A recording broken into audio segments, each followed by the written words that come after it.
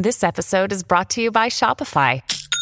Forget the frustration of picking commerce platforms when you switch your business to Shopify, the global commerce platform that supercharges your selling wherever you sell. With Shopify, you'll harness the same intuitive features, trusted apps, and powerful analytics used by the world's leading brands. Sign up today for your $1 per month trial period at shopify.com/tech, all lowercase. That's shopify.com/tech.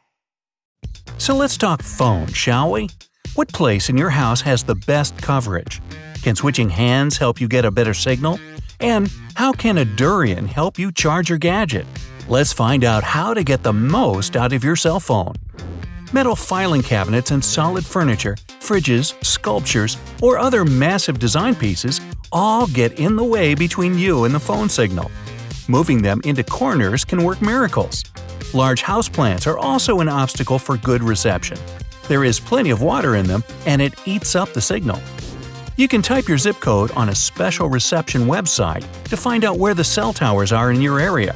Then you can simply move to the right side of the building that's closest to the tower. Moving to the upper floors also helps. Simply opening the windows can help you boost reception. If yours are coated with energy-efficient material, it's blocking the signal as well. Spots by the windows in general always have better reception, unless that window opens into a brick wall of the other building, of course. You could get technical and buy a cell phone signal booster or network extender. If everyone around you has good reception and it's just your problem, take your gadget to the phone doctor to see if the internal antenna has been damaged.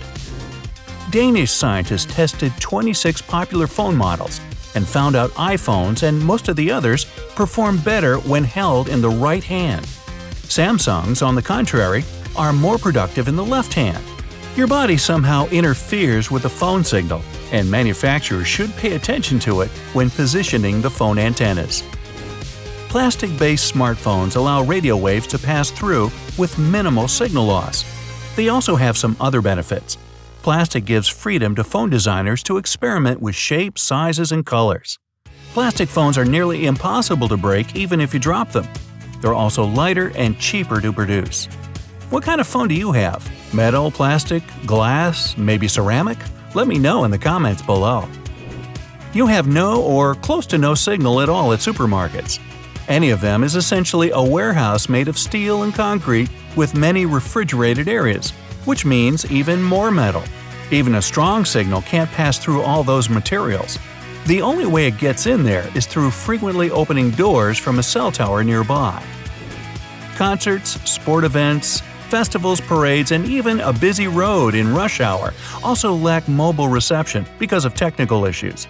When too many phones are trying to send and receive signals from nearby cell towers at the same time, they overload the network. Even if you turn on maximum screen brightness on a sunny day, you won't be able to see a thing. When your display is in the sun, it's emitting light and reflecting sunlight at the same time, so it's ruining the contrast. Other gadgets, like GPS navigators, trade color quality for better visibility. That's why you can see a clear picture on them even in direct sunlight. First-generation touchscreen smartphones needed outside protection from scratches, chips, and cracks. Today, smart screens are strong enough on their own, unless you spend a lot of time at the beach or drop your phone on concrete every now and then. You are good without a screen protector. Clumsy. It's not the amount of megapixels in your phone's camera, but their size that affects image quality. A 12-megapixel cam can take pictures that put a 48-megapixel one to shame. The surface of your phone camera sensor has a separate area for each pixel. The more pixels, the smaller each of the areas will be and the lower the image quality. Lens quality also matters a lot. Lens type and quality are also the reason you don't often look like yourself in selfies. Wide-angle lenses, for example, make your face and nose look bigger. Tell me about it. Newer phones with portrait mode selfies change and beautify your face by default. Ooh, that's a good thing. Hey, some of us need more help than others. Speaking for myself, of course. Front-facing cameras were originally designed for video calling. Even with all the progress and improvements, they aren't still nearly as good as cameras on the back of the phone. Making them equally good would boost phone prices like crazy. Plus, they'd take up too much space on your phone. It's totally safe to keep your phone right next to a credit card. Your gadget does have a magnetic field, but it's nothing like a fridge magnet, so it won't demagnetize the card. You can't remove phone batteries anymore for your own good. First of all, they used to make the gadget more bulky and less stylish and appealing. Second, smaller inbuilt batteries gave more room for cool extra features. They also let manufacturers experiment with shape and not have to stick to rectangular phones. Finally, they made waterproof phones possible because the crucial parts of your phone are safely sealed. If you have an original charging device, you can safely use your phone while it's plugged in. It can only give you a shock if something's wrong with the charger's insulation, and that happens to fake gadgets. It's totally normal for your phone to warm up during charging because heat energy is transferring from the charger to the phone. If the heat is becoming too extreme though, try taking off the phone cover, stop any downloads in progress and background running apps, or put your phone into airplane mode.